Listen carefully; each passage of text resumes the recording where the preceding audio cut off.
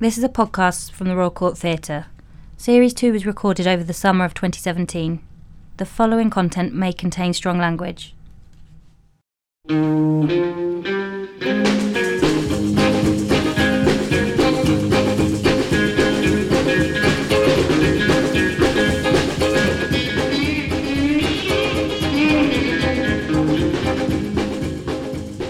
Welcome to the second series of the Royal Court Theatre Playwrights podcast with me, Simon Stevens. Anupama Chandrasekhar was born and raised in Chennai in India's east coast in the heart of the Bay of Bengal.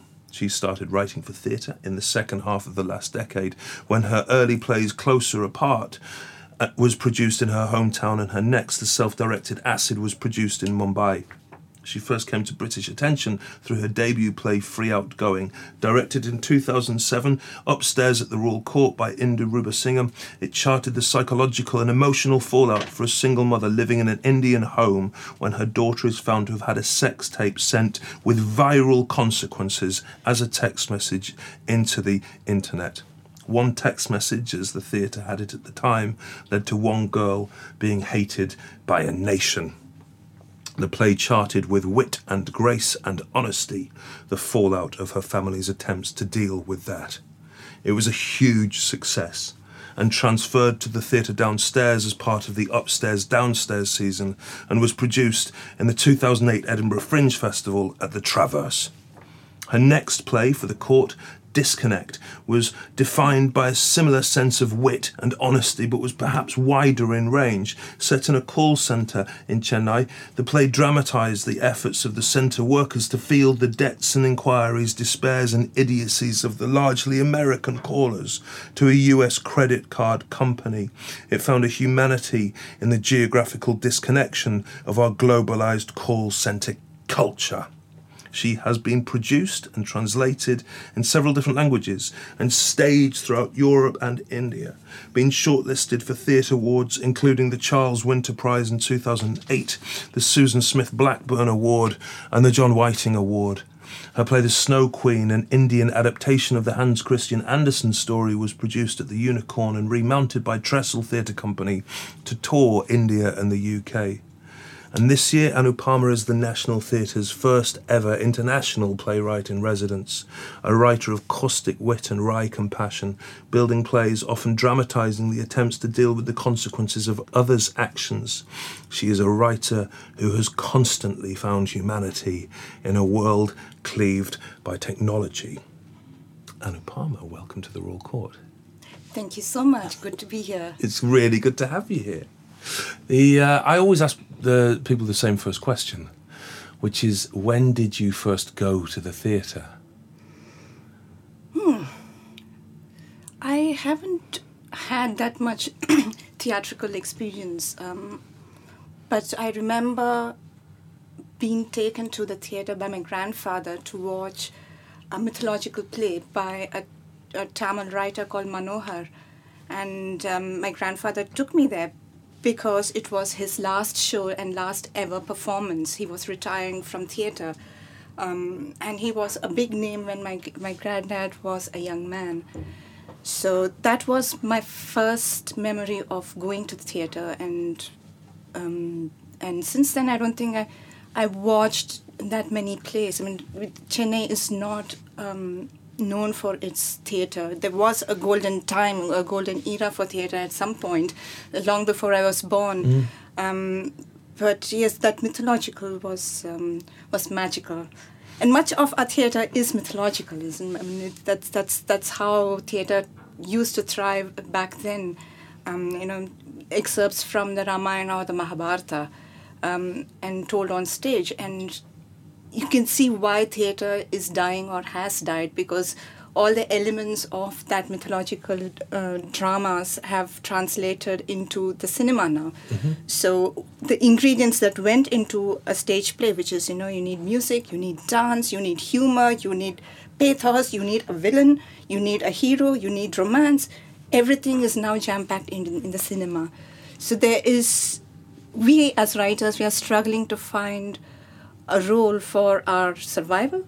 We're asking, what can theatre be now when when the theatre of the pre-independence era has now moved to the cinema, so what can we do as writers to make theatre contemporary, relevant, and different from cinema? Wow. Do you remember, like, the way you talk about the experience, the magic of that performance? Remind me of the performer's name again. It's called Lankeshwaran. It is it is a Ramayana, retelling of the Ramayana from the point of view of Ravana, the villain, the arch-villain, the man, the king of Sri Lanka now. Right. But at that point, it was just Lanka. Yeah. And he was Lankeshwaran. He was the god of Lanka.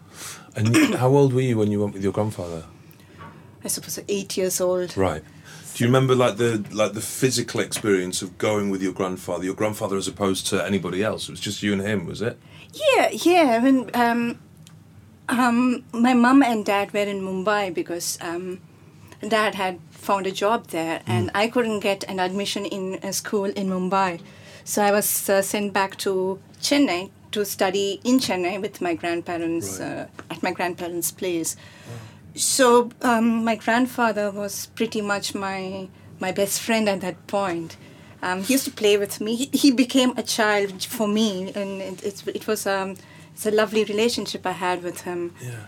And I mean, music every single day, but his kind of music, this bhajans and religious songs, that sort of a thing. But that Lankeshwaran was also extremely political, and as an 8-year-old, I was very proud that I could actually get a whiff of the politics behind it. Really? What were because you have to assume when talking to me about Tamil culture, about Indian culture, about Chennai, about anything, that I am an idiot. So don't feel as though you're patronising me in any way. What were the politics you were getting the whiff of? It was, gosh, I'm just trying to remember when it was. Possibly 80s. Right. Yeah. So I mean, it was, the country was on the cusp of some major change and development, and technology was just being introduced into the country. Right. 80s was when the television actually was became a household item in India. In the 80s. That's right. Soon after the Asiad Games. So that is the time period I'm actually looking at. Before that, only a handful of homes would have a television, and it used to be black and white. Color came only in the 80s. Right. So this move out of the theatrical live experience into the electronic experience is incredibly speedy. It's happened very quickly. It is, but the play captured a sense that change was about to happen. Wow. And Lankeshwaran was this tragic king caught in a time warp. That was the sense I caught. Yeah. Because he wasn't moving fast enough, and there were enough references to not keeping up with the times. Yeah. But his big vice was he kidnapped a beautiful woman who was not his. So that's the story. I mean, how do you humanize a villain? I think that was the first experience at seeing the other side to a story. Yeah. And I think that's been probably an important experience. Yeah. The retelling is always important. I mean, we know as writers, we get fed what we are supposed to be fed, but to look at the other side, we need to dig deeper. And Manohar was one of those rare dramatists who did that. Since then, I mean, there have been retellings, but none as incisive, as funny, as spectacular, as poetic as Manohar's. Tell me, because of this, my kind of like Joker card of just being an idiot. Yeah? Tell me more about Manohar. You said your grandfather was aware that it was his last performance. It was his last performance. He performs his own plays. Yes, I mean, he used to be, I think he was also the scriptwriter in his plays. Yeah. And a significant figure in Tamil. He was, and he was very significant figure in Tamil cinema as well. Right. But his first love was always theatre. Right. And he specialized in the mythologicals. And I remember him actually saying, I remember reading a newspaper interview of his. What are the mythologicals? Mythologicals are plays based on either the Ramayana or the Mahabharata, usually populated by gods and goddesses. Right. It's the stories about the gods and goddesses that are dramatized, and the origin of that is our religion, our rituals, the Hindu religion. Yeah. And still, if you go to the villages, you do see certain aspects of our mythology being reenacted during important occasions. Yeah. For instance, years later, when I was an adult, I went to this village en route to some other place, some big city. But the village, it was quite a lovely place for me because, one, it was could be Diwali. I don't remember exactly what festival it was, but it was probably Ramanavami or the birthday of Lord Rama. And the way things work in Indian villages is that certain things need to be done. Basically, the story of Rama and his vanquishing of Ravana needs to be retold. Right. Wow. And there is an effigy of Rama that needs of Ravana that needs to be lit as a bonfire. Wow. So once that is done, then all the celebrations happen. Now, what happened in this village was that so one guy wearing red and gold and that kind of costume was Lord Rama, and obviously Ravana was the guy who was dressed in black. So by the time, each time, Ram would go around the effigy and deliver a piece of dialogue. And he would chase Ravana around the effigy, and Ravan would stop at some point and deliver his dialogue. So that happened. Except it was a village, and everybody was in a celebratory mood. And Ram, the actor who was playing Ram, every time he went round, he had hidden a bottle of liquor, so he'd just pop over and drink a little bit of liquor. But by the end, so comes this great battle between Ram and Ravana, by which time Lord Ram was flat on the ground. He was unconscious. Now, this is a ritual, so certain things need to be done. So what do? So then you have this Ravan figure, the arch villain, take Ram's crown, wear it himself, deliver Ram's dialogue, remove that crown, wear Ravan's crown, deliver the dialogue, and he goes round and round as different characters and ends up lighting the bonfire himself. So beautiful. This man, the actor who was playing the lead, was smashed. So you have a relationship with storytelling, theatrical storytelling in a culture which is local, which is vibrant, which is kind of like anarchic. It's like my understanding. It used to be vibrant. That's what I'm. Right. But that vibrancy's been diluted by cinema. Let me go back to you, because I could hear these stories all day. They'd be really fascinating. Tell me a bit of the story from how you went from the 8-year-old girl seeing this last performance of this great theatre maker to where else were you getting stories from in your childhood? Where else were you getting drama from or writing from? And specifically, when did you start writing? Where was I getting my stories from? That's pretty easy because my family was a family of storytellers. Right. My granddad, I've inherited his memory. He had a very bad memory, but he was a very creative man. So he would, and as a child, I loved listening to stories about magic and good winning over evil. Yeah. Except when my grandfather told, when he was an old man, he would tell the story about this goodly person who made friends with an ant, with a rabbit, with the fox and how they helped him. Except, because he was an old man, he could only tell a story up to a point. So the next day, again, I'd come, continue the story, and he would forget, who the characters were. So I had to remind him, okay, it's an ant, it's a fox, it's a rabbit. So the story would go on. He would build the stories impromptu.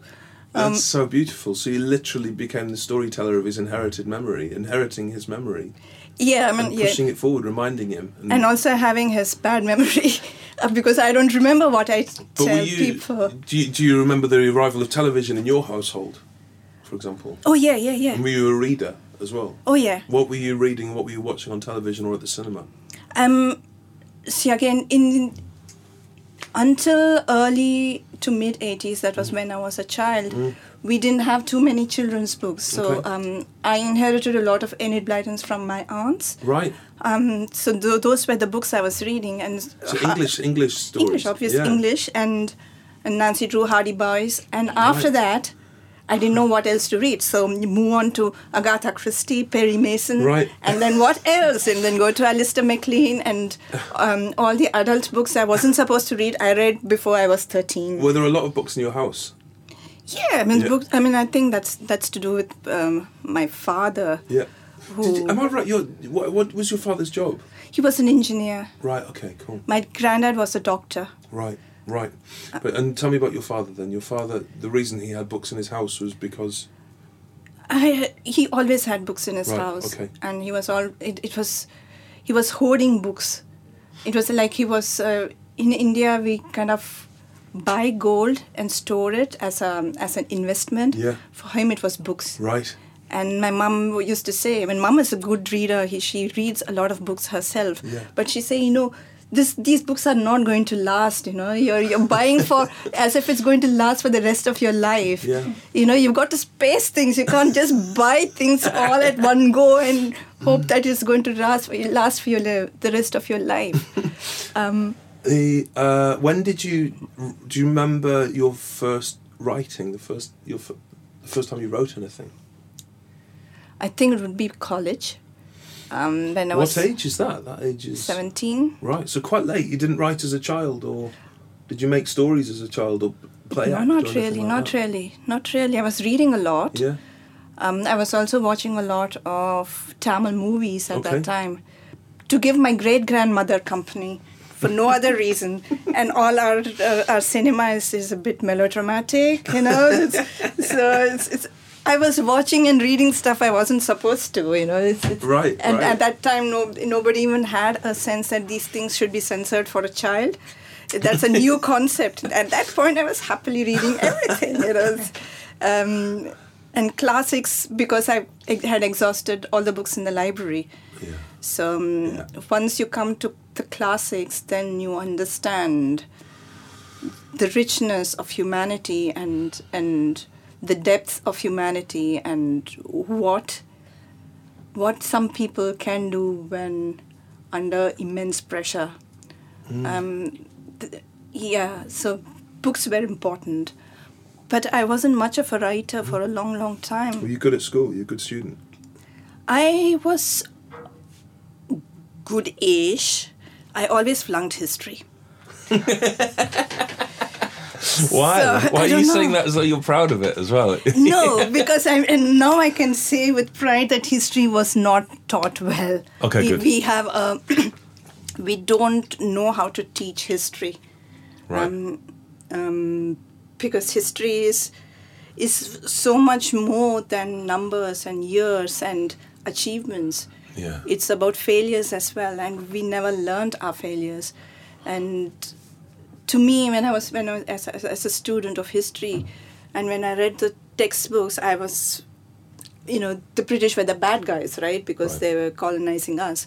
But that didn't make French any better than British. But the way books were written, it's as if the French were, because the French were pitted against the British all the time. Yeah. And so also in India, and in the Indian context during the colonization era, both the countries had a similar agenda. Right. And I did not realize at that point how colonization really worked.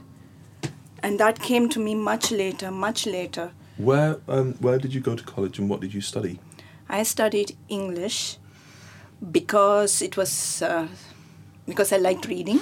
Are you reading English fluently from childhood? Yeah. And speaking English often at home, or? Yeah, I mean, we always speak a mixture of Tamil and English. Right. So it's. So, and where did you study English? I studied in a college called Meenakshi College, which was pretty conservative. Okay, and whereabouts all is girls. that? It's in Chennai. It's Right. all girls college, and I must say that it was. I could see it as a mini dictatorship in action. So I just went about doing my own thing, and my little efforts at resistance was not well received. What did you do? And I'm a good person. I don't do much, But it was there you started to write? No. Okay. I liked reading. I never really liked writing. And When did you start writing then? I'll tell you. By and by, I became a journalist because I thought I wanted to be a writer, but I did not like to write all Okay. the stuff I was writing. I was far more interested in when I was interviewing a person. I was far more interested in what he was not saying. And that usually doesn't make for a good story for a newspaper, And at that point, I was getting really frustrated, as a journalist. This was after you'd graduated? Soon after my graduation. Yeah. At what, about roughly 22, 23, 24? 21, yeah, okay. 21. You were working for a local paper? I was working for a business daily. I had an internship, a brief internship, and then went on to a business daily. Right. Personality-wise, I was not suited to be a journalist. And linguistically, I was not suited to be a journalist because I was just getting bored of using the same words over and over again. And there came a point when I was unable to write a letter, and that was for me the scariest thing ever. When you're so numbed by the work you're doing and the language of it, and the lack of creativity, I think. So I quit to go back to studies. And there my professor pushed me to do a playwriting workshop. Wow. Till that point, I had not finished any single thing that I had written. Maybe an article or two for the college magazine, that sort of a thing. Yeah. Although my mom always said I had a flair for the dialogue. But then what do you do with at the skill like that, dialogues, there was no tangible profession ahead of me. So that's why I went into journalism. But my professor pushed me to do this one and only playwriting workshop that came to Chennai at that time, conducted by a wonderful playwright called Mahesh Dattani, who possibly has been instrumental in revitalizing theatre, especially English language theatre in India. Tell me about.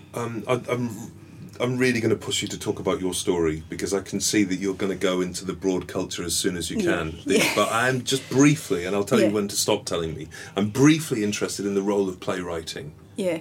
In Chennai, in India. Yeah. Because when you talked about theatre, the notion of a playwright seemed surprising. So he was doing English language playwriting workshops. Yes, and that was that for me at that time, and I'm talking about early 2000. Yeah. Okay. That at that time it was a rare thing.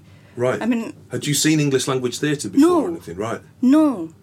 Although for the workshop, one of the criterion was I should have watched 4 plays. So in a hurry, I was looking for 4 plays, and where do you find 4 plays in 2 months? Not in Chennai. Right. So I kind of faffed and said, there's a Bharatanatyam recital that I faffed and said it was a play. He wouldn't know, right?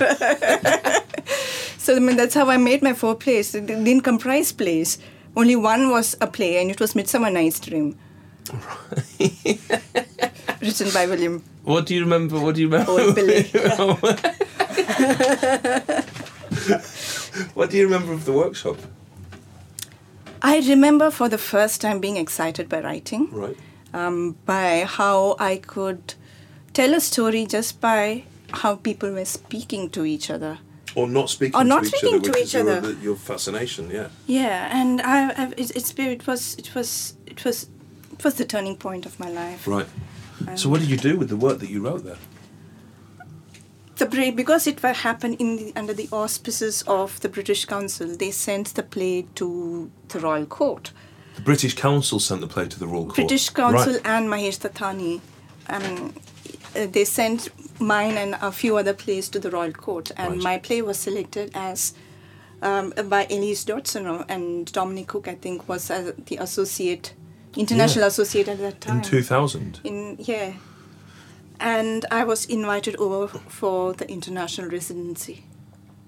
And yeah. In your mid-20s, early to mid-20s, early 20s. Had Still you early. left Chennai before? Had you left No. not No. even left Chennai, let No. alone left India? No. And you came to the Royal Court International Residency. For people who don't know Yeah. what the Royal Court International Residency is, could you tell us what kind of things you were doing and a little bit about the almighty Elise Dodgson?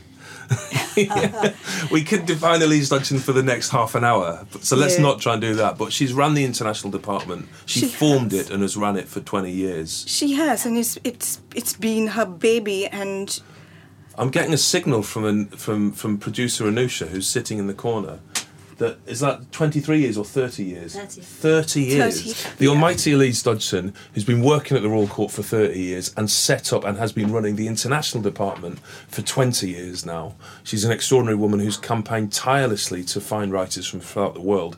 She read your play. She and Dominic Cook, her then associate, invited you over for the international residency. What was that like?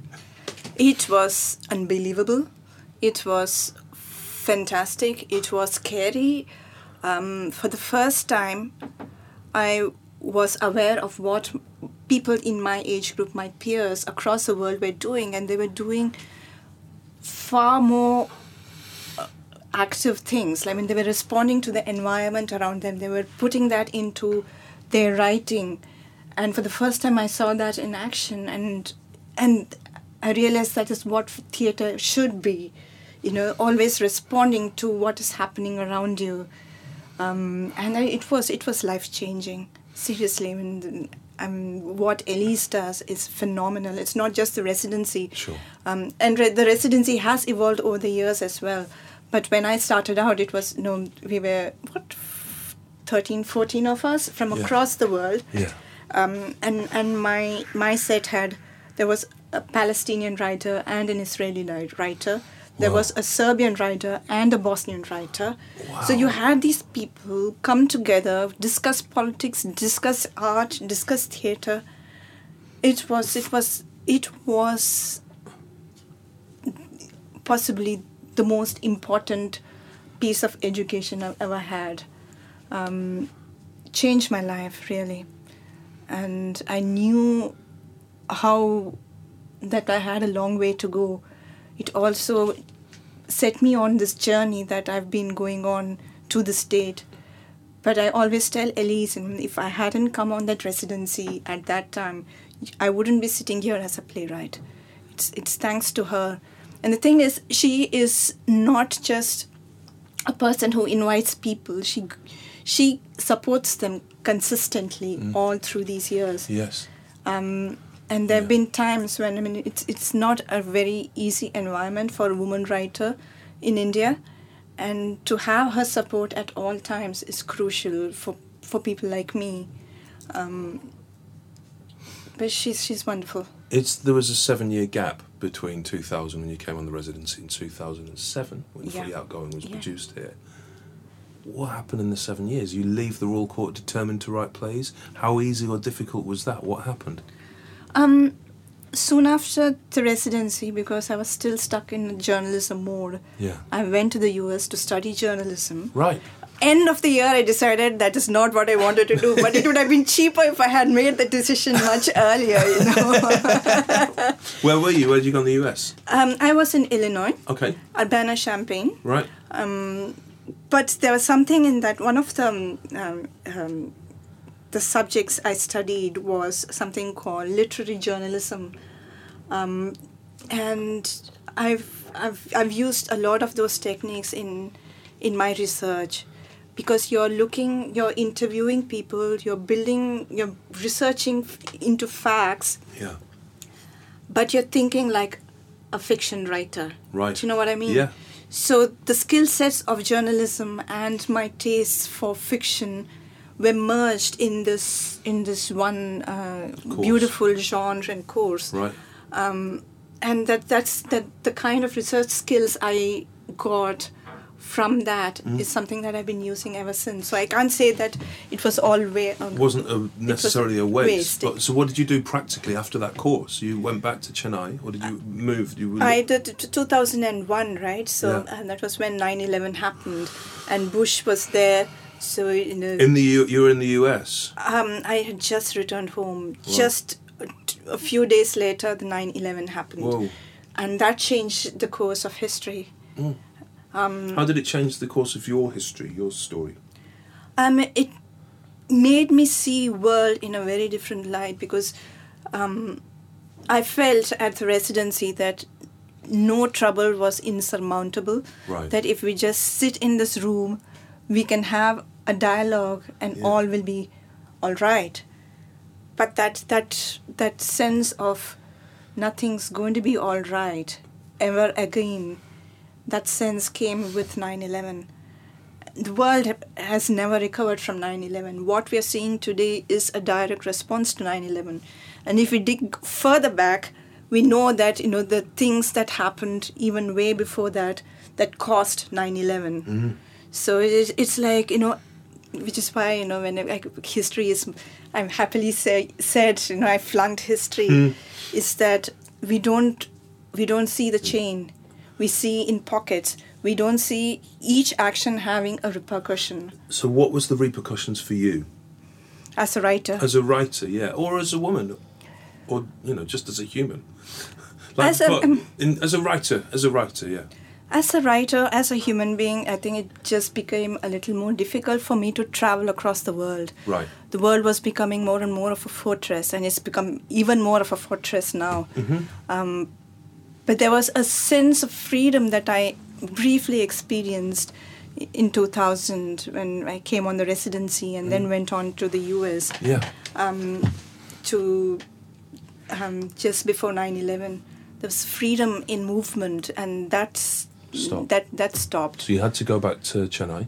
I had to go back to Chennai, and then what were you doing there? I was trying to get my first play on, and it took a long time. I was broke. I didn't have money, and I found a director who was also broke, who didn't have any money. So we just went about trying to find money to put up that play. But what this was? What play was this play? This was my first play called Closer Apart. Yeah. It got produced. It did. Yeah. Eventually. Yeah. Well done. Yeah. Well, tell me about the production of it. It was a free production, which means because we just got money from so many sources, we decided not to ticket it.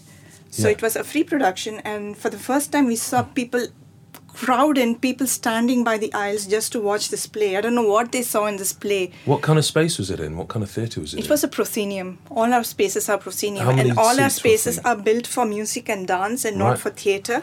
Wow. So how many seats in this proscenium? 350. 350 people, but more people were cramming in. They were standing in the aisles. Yeah. It's free tickets to see this play. Yeah. In English? It was written in English? It was written in English, charting the relationship between a father and a daughter over a series of card games. And how did the people react to your play? Oh, they liked it by and large, and a few critics said, you know, it's not what theatre should be. Nobody told me what theatre should be, but it's not. This is not obviously what the theatre should be, apparently. So, you know, it was quite frustrating for me. Even at that point, I was asking myself, what is theatre? I don't think I found an answer, but it's a good question to keep exploring. Not knowing the answer is a good situation to be in. Did you enjoy the experience of watching the play? No. I don't. Sometimes I don't really enjoy listening to my words. Sometimes. Sometimes. So why did you carry on? Because I really liked telling stories through dialogues. Right. Earlier in the day you said, do you write monologues?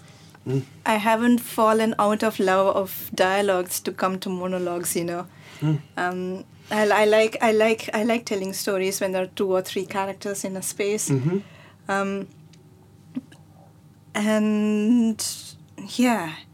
But at that point, I knew this is what I wanted to do. I didn't know how to get there. Right. Again, Elise happened. She and the Royal Court did a series of workshops in Bombay. Right. And I was part of those workshops. Because I'm an idiot, remember? Yes. Tell me how far it is from Chennai to Bombay. Let's say if you're taking a train from Chennai, it's a 26-hour journey. Is that how you got there? You got there on train? On train. 26 hours. Because did you commute every day or did you stay? Commute every day. I mean, Yeah, I would have to have a workshop in the train. No, I'm joking. Yeah. So that's quite a commitment. But there was no doubt you were going. I can't say no to Elise Dodson.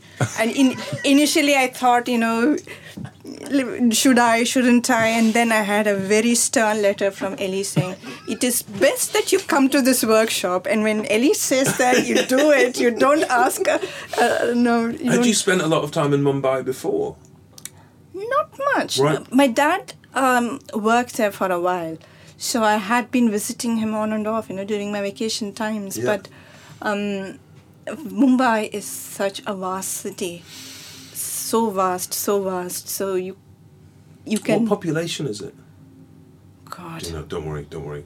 Millions. But, I know it's millions, and but it's like just jam-packed. it's like in the 10 million plus, rather than London and New York size. It's considerably bigger than London and New York. No, London is nothing compared to Bombay. So what was that workshop like?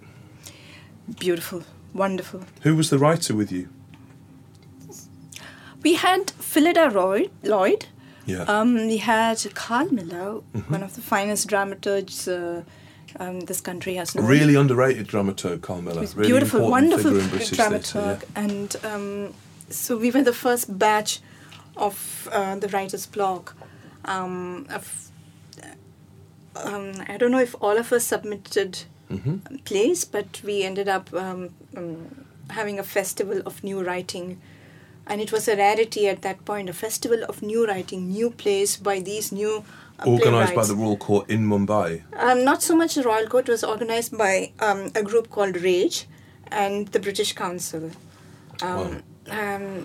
But without, obviously without the Royal Court, the workshop or the staging of those plays wouldn't have happened. And did you write Is it Acid? I did. Yeah, I wrote Acid was Acid. written for that. Yeah. How did that go? How was it different having a play in Mumbai than in Chennai? Mumbai is very active theatre, Right. has a very active theatre culture and an active theatre going audience. And you have spaces dedicated to theatre, which is really important. Yeah. When you have a space where plays are shown every single day, then it becomes a part of the mindset, right? I mean, if I have an evening free and I think maybe I can go to the theatre, so I go and I know that these spaces exist for theatre, so I'll find some place to watch there. Yeah. So Yeah. that's how Mumbai is. In Chennai, we don't have that kind of a space. We don't have a dedicated theatre space. Sometimes music happens. Sometimes dance happens. Sometimes theatre happens. Right. But not every single day. Yeah. And our spaces in Chennai are all proscenium. In Mumbai, where my plays were staged, Prithvi and NCPA, they're neither of them proscenium. They're both intimate spaces. Great.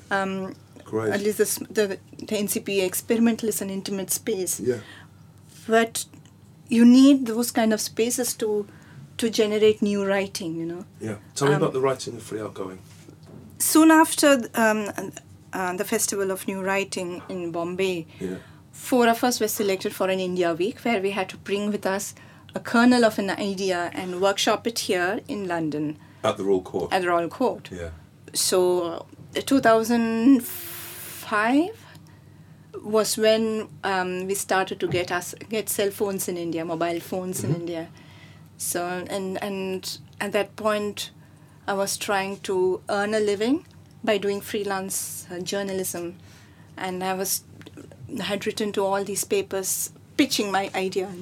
You know the dangers of cell phones, particularly camera phones, and nobody picked it up. I have to say, so I decided to write a play about it. That's very good. That's very good. Was that the kernel that you brought with you Yes. to the Royal Court? Had you written things before you came here, or was it just the idea? It was just the idea. And you were able to write here in London. I wrote the beginning of a scene that finally was the only scene that remained intact in the various rewrites. It was a scene between a mother and the school principal, where the school principal says what exactly her daughter has been up to. Yeah. That was the only scene that had that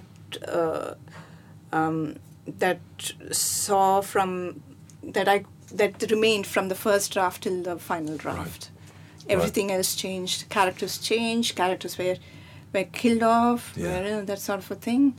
And the other thing that remained intact was the central character would remain absent. Yeah. Right through. Why was that? Because I did not want the play to be about her, more about her actions and about how society was responding to what she did. By bringing her in on stage, I felt that I would be giving a moral judgment on her. I did not want that.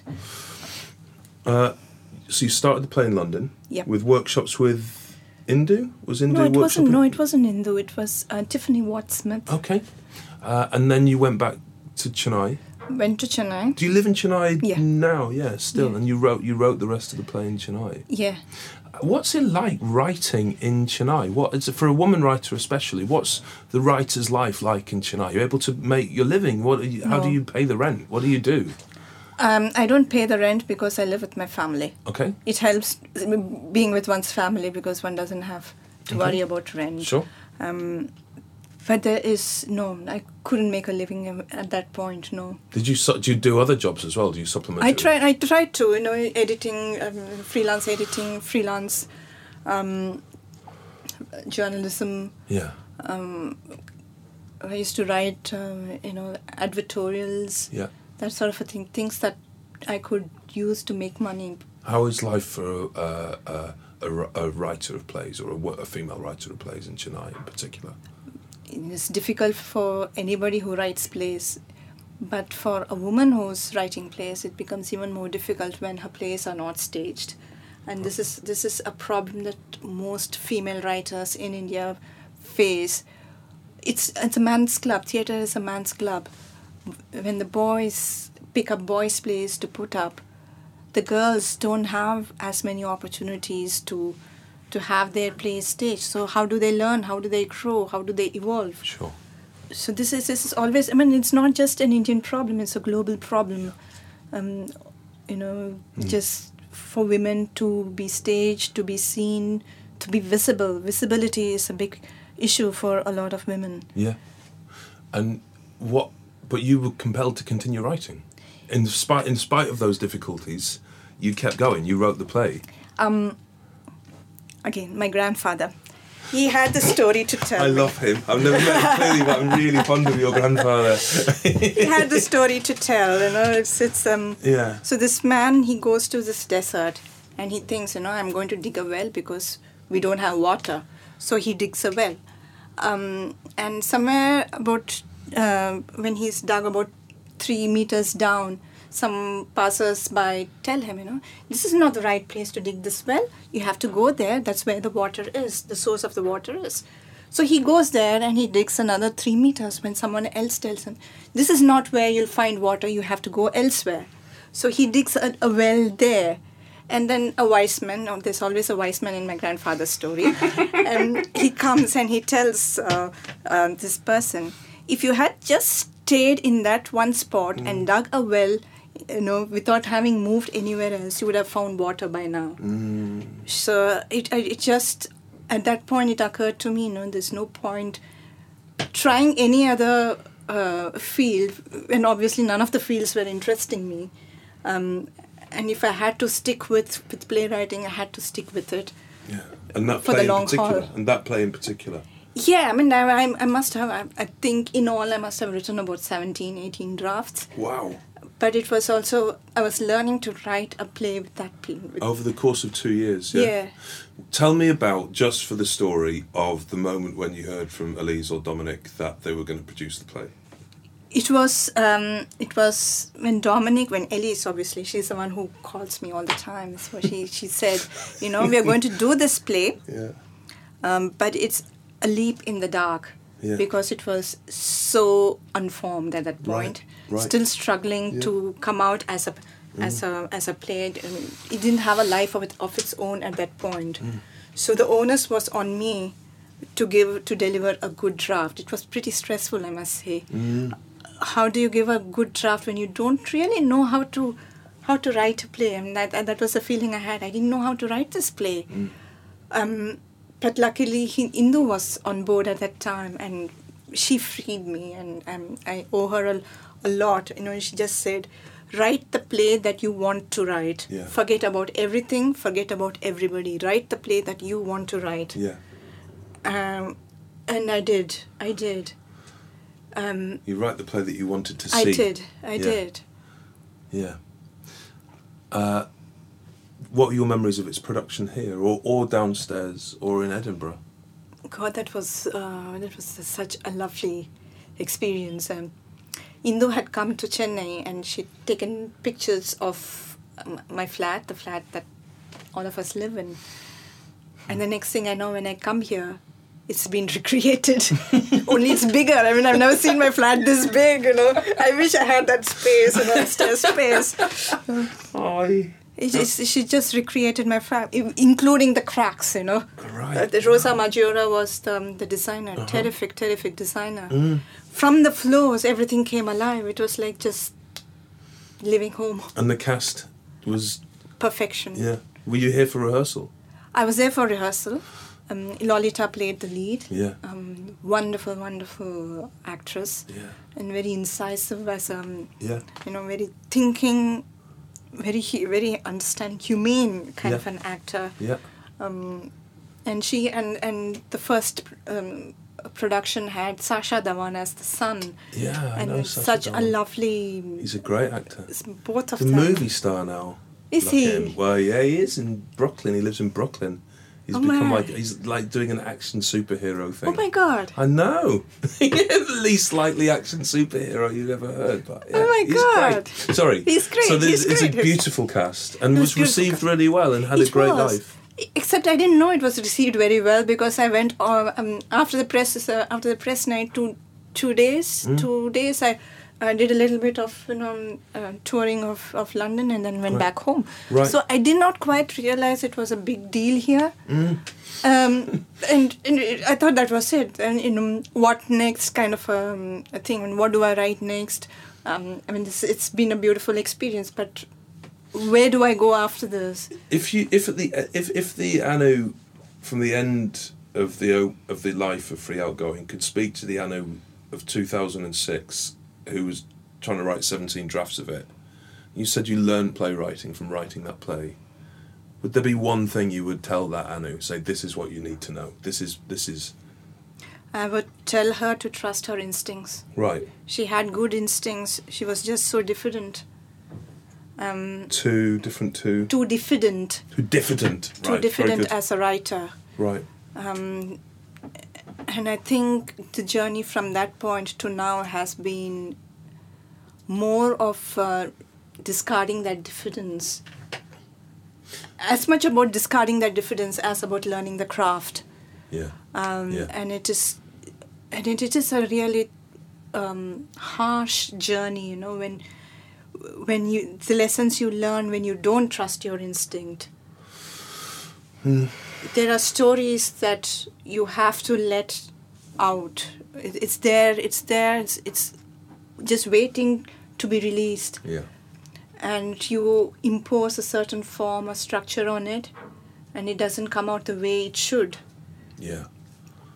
So learning to trust the story, learning to trust your brain, learning to trust your subconscious, because I found that my conscious brain is stupid. I have to let my subconscious do a lot of the thinking. Yeah. So, but how do you make the conscious brain shut up?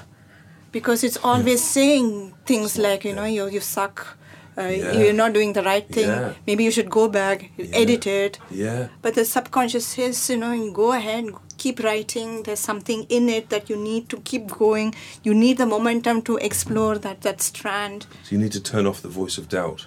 Yeah, I think that's been the lesson I've been learning for the last 10 years. I want to talk about Disconnect. Yes. That was your second play for the Royal Court. Yes. Yeah. 2010. Yes. Was the writing of that a similar process of 17 drafts, or? Possibly more. How was that? That was a commission for the Royal Court, was it? It was. Because I told Indu and Dominic, there was this play that I was thinking of writing, but I discarded it because everybody's writing something or the other about call centers. Right. And she said, we've not seen one in England, so you must write one for here. So I did. When you said everyone, who do you mean then? Is it the playwriting cultures of the playwrights of Mumbai? There were, there were a couple of plays on the call center industry, but they were set as monologues. Right. It's easier to do monologues, than dialogues. But these were Indian writers based in. Yeah, they were Indian writers, and there were enough, fiction on call centers, based on call centers, enough non-fiction on call centers. So there's been a lot of writing happening around that industry. Right. I had started to write soon after Acid, this kernel of an idea of set in a call center, and it's a good thing that I wrote only years later, because by which time call center industry had also evolved. It wasn't this glorious industry that was going to change the course of Indian economy. It wasn't that. We could see that we were not any better than slaves, catering to a really hungry and a hungry Western capitalist society. Yeah. So that was what I could capture when I wrote Disconnect. Why do you think it took so many drafts? It's trying to capture the sound, the noise of call centers. Did you research it? Did you go to a call centre? I did. Your literary journalism, which you'd learned in I did. Champagne, I wasn't Illinois. allowed inside a call center when it was when people were in it. Yeah. So I had to sit and make a composite of what it is. Right. Working in the industry by speaking to over a dozen call center operators. Yeah. So And I think I used. I had to really, I didn't. I think I really gained from my tutor in Urbana-Champaign, just getting the stories out of them and to piece together how a call center industry would work and to understand how the dynamics between each of these operators, they're just sitting in cubicles next to each other, to have a sense of relationship between them. Yeah. Yeah. Because it's such a boring profession. And you can't just be in a cubicle. It's not like that. So there's always drama happening. Indian office spaces is so full of drama over the smallest things. So it's just trying to capture. We are that kind of a culture. We are a melodramatic society. We need drama in our lives. It's there. It's in our blood. One of the things which,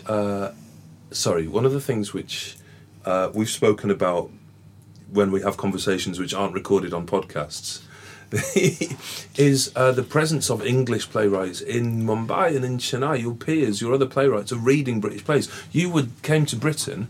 You're here on the as international resident, international playwright in residence at the National Theatre. When I first met you were desperate to meet David Gregg and Robert Holman. I mean, given the culture you've described to me, how has that happened? How have you come across David Gregg and Robert Holman? Are you reading still a lot of international plays? I am. I mean, I think I can't read enough plays. Yeah. And I would be sitting in the British Council library in Chennai. Yeah. Trying to read as many plays as I could. Right. And they weren't filling the shelves fast enough for me. Reading in English predominantly. Yeah, they have only English books. So Right. yes, the reason why I know so much more about British playwrights than American playwrights is because the American Council never fills its shelves. They still have only Edward Albee with Who's Afraid of Virginia Woolf. That is the latest play that they have. So I would know all about the dead American playwrights and nothing about contemporary American playwrights if I'm sitting in Chennai. So the year-long residency, I've been kind of trying to collect plays from other countries, other cultures, and take them back home with me. Tell me about your average working day in Chennai. I know you've not been there for a year now, but before you came for the residency, how would your average writing day go? Where would you spend it? What would you do? I live in a small flat with my mum and dad. And siblings as well? Just your mum and dad? I'm the only child. Okay. So my mum tries to make sure I have some kind of semblance of space, because all of our spaces belong to all of us. So I don't have a dedicated space to write from. This residency has been the first time I've actually had a space of my own to write from. Wow. And our flat is bang opposite a church, an evangelical church. And every morning, every evening, they sing in the most out of tune way. And I swear, it is a particular kind of torture to have religion sung in an off-tune way. It is torture. And I've told these people, why don't you just, you have so much money coming in, why don't you just invest in a tutor to teach your people to sing properly? Because then there is a chance that I can achieve religion through good music. That's never happened. So looking at morning and evening, that starts at about 8:30 to 9:30 of bad songs, and then 4:30 to 6 of another bad song. So my writing time is between the bad songs. songs. Between the two bad. It's bookended by those bad songs. And do you have routines or things rituals or things you always do? No, I just try and slog, which has not been very successful. It's been a kind of a desert for me. What do you write on? Things that... Not subjects, physically, what do you write on? What do you write by hand? Do you run a laptop? I have a laptop. Yeah. Laptop is best because I don't have to... if you're a procrastinator like I am, I get kind of bogged down by the curly cues and the dotting the I's. So I can't write if it's excellent notebook. I cannot write if it's excellent pen. It has to be a mediocre notebook and a mediocre pen. Or a laptop. Or a laptop. Yeah. I love the idea, the playwright Alistair McDowell said that the danger with a beautiful exercise book and a beautiful pen is that mediocre writing can appear to look like literature. So he writes on school exercise books. Just because if it's going to look good, it's got to be good. So are you a note taker? Do you write notes or do you write straight into dialogue? No, I write notes. I kind of try to make a plan, and I'm happiest when I don't stick to the plan. Great. Okay. Yeah. So you came for the international residency. We're going back to 2000. We just came to 2007. I'm sorry.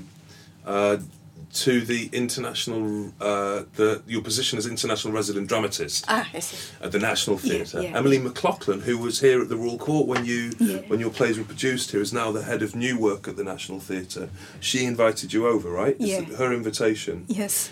What's it been like? What's London like? Oh, London. Tell us what London's like, because we see it all the time, so we never see it. You know, it's a city that feeds you, and it's a city that keeps feeding you. Yeah. And by feeding I mean your brain. I've never been starved. My brain has never been starved when I'm in London. And the year that Emily McLaughlin has given me at the studio has been possibly the most important year of my life. I feel at peace, and I feel far more confident than when I started. Somewhere in the last 1 year, I could do nothing but think about theatre, live theatre, breathe theatre. And the National Theatre Studio is a wonderful space where, top-notch creatives come and go, and the kind of conversations you can have just over, while getting a cup of coffee is quite amazing. So intellectually, I've been so stimulated and buzzing with ideas. What have you seen anything that has lived with you? So many things. If you had what's your top 3 or? Amadeus, beautiful version of Amadeus. Yeah. Michael Longhurst production. Yeah. Beautiful. And then this is the year I fell in love with Shakespeare. And it's quite extraordinary when you discover a writer that you love.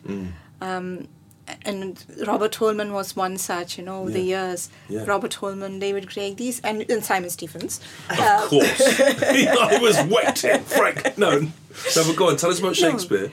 The joy of discovering a new writer is something else. But William Shakespeare, we study William Shakespeare in school. And I don't think I quite got a hold on him. His language was different, the context was different, the history was different. Yeah. So I was looking at Shakespeare as an outsider. Yeah, sure. And suddenly, in this 1 year, some wonderful productions of Shakespeare. There's Hamlet at the Almeida, Twelfth Night at the National. Yeah. And suddenly he was my contemporary. He was not dead and gone. Yeah. Chennai has a very strange relationship with Shakespeare, I must say. Until a few years ago, we had to go to the police to get permission to stage our plays. We need police permission. This is one of the remnants of a colonial time. So there was a theatre group that decided we're going to stage Midsummer Night's Dream. So, there as required by law, they submit a script to the police. So the police goes, "Who's the writer?" "William Shakespeare." "Where is he?" "He's dead."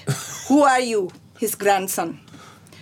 So this really happened in a police station in Chennai.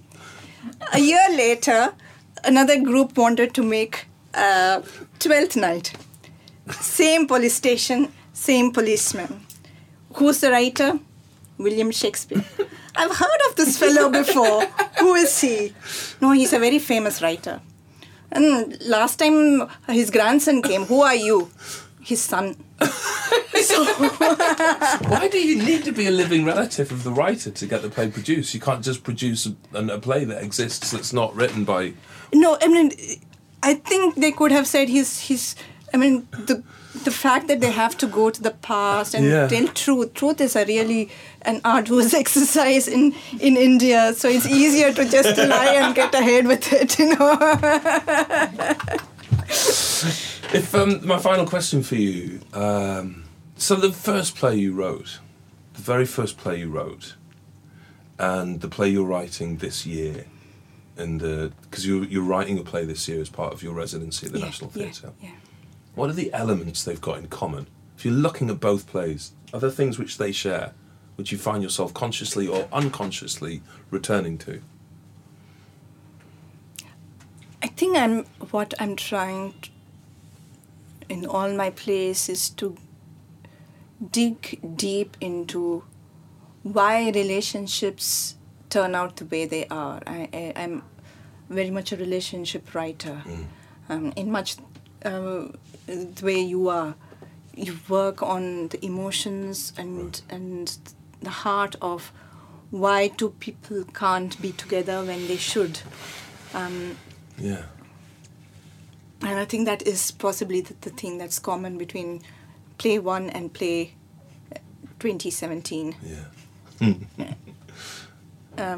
Is this trying to understand the complexity of human emotion and relationships.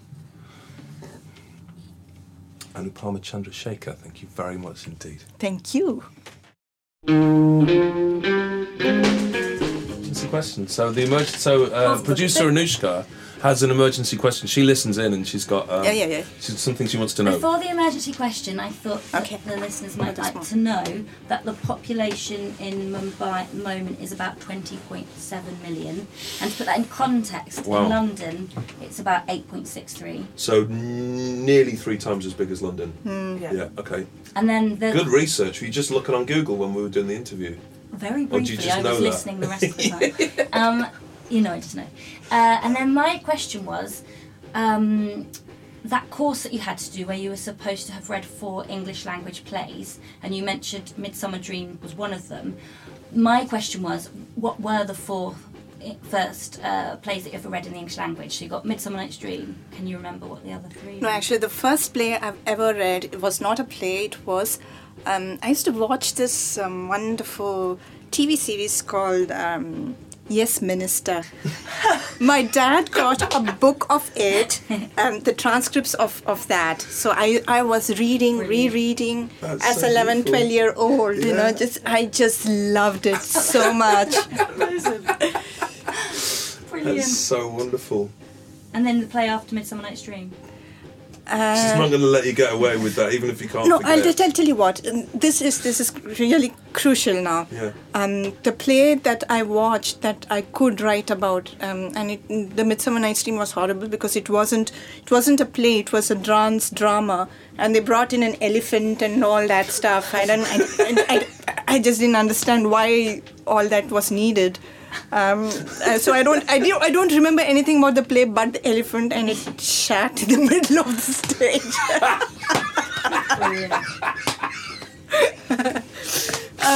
But the play that I did watch was a wonderful play called Mahatma versus Gandhi, which charted the relationship between Gandhi and his son.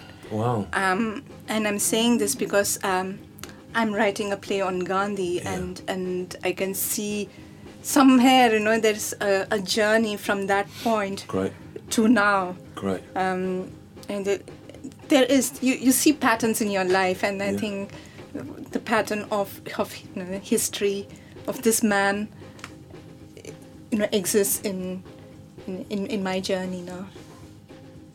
So brilliant.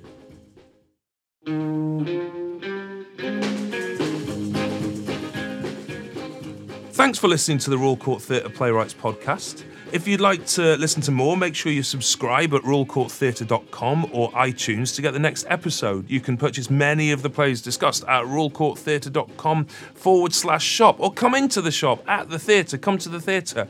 Come and see the plays. We're at Sloane Square. Come along. Come and see everything. The Playwrights podcast is brought to you by the Royal Court Theatre. It's presented by me, Simon Stevens, and produced by the remarkable Anushka Warden and Emily Legg.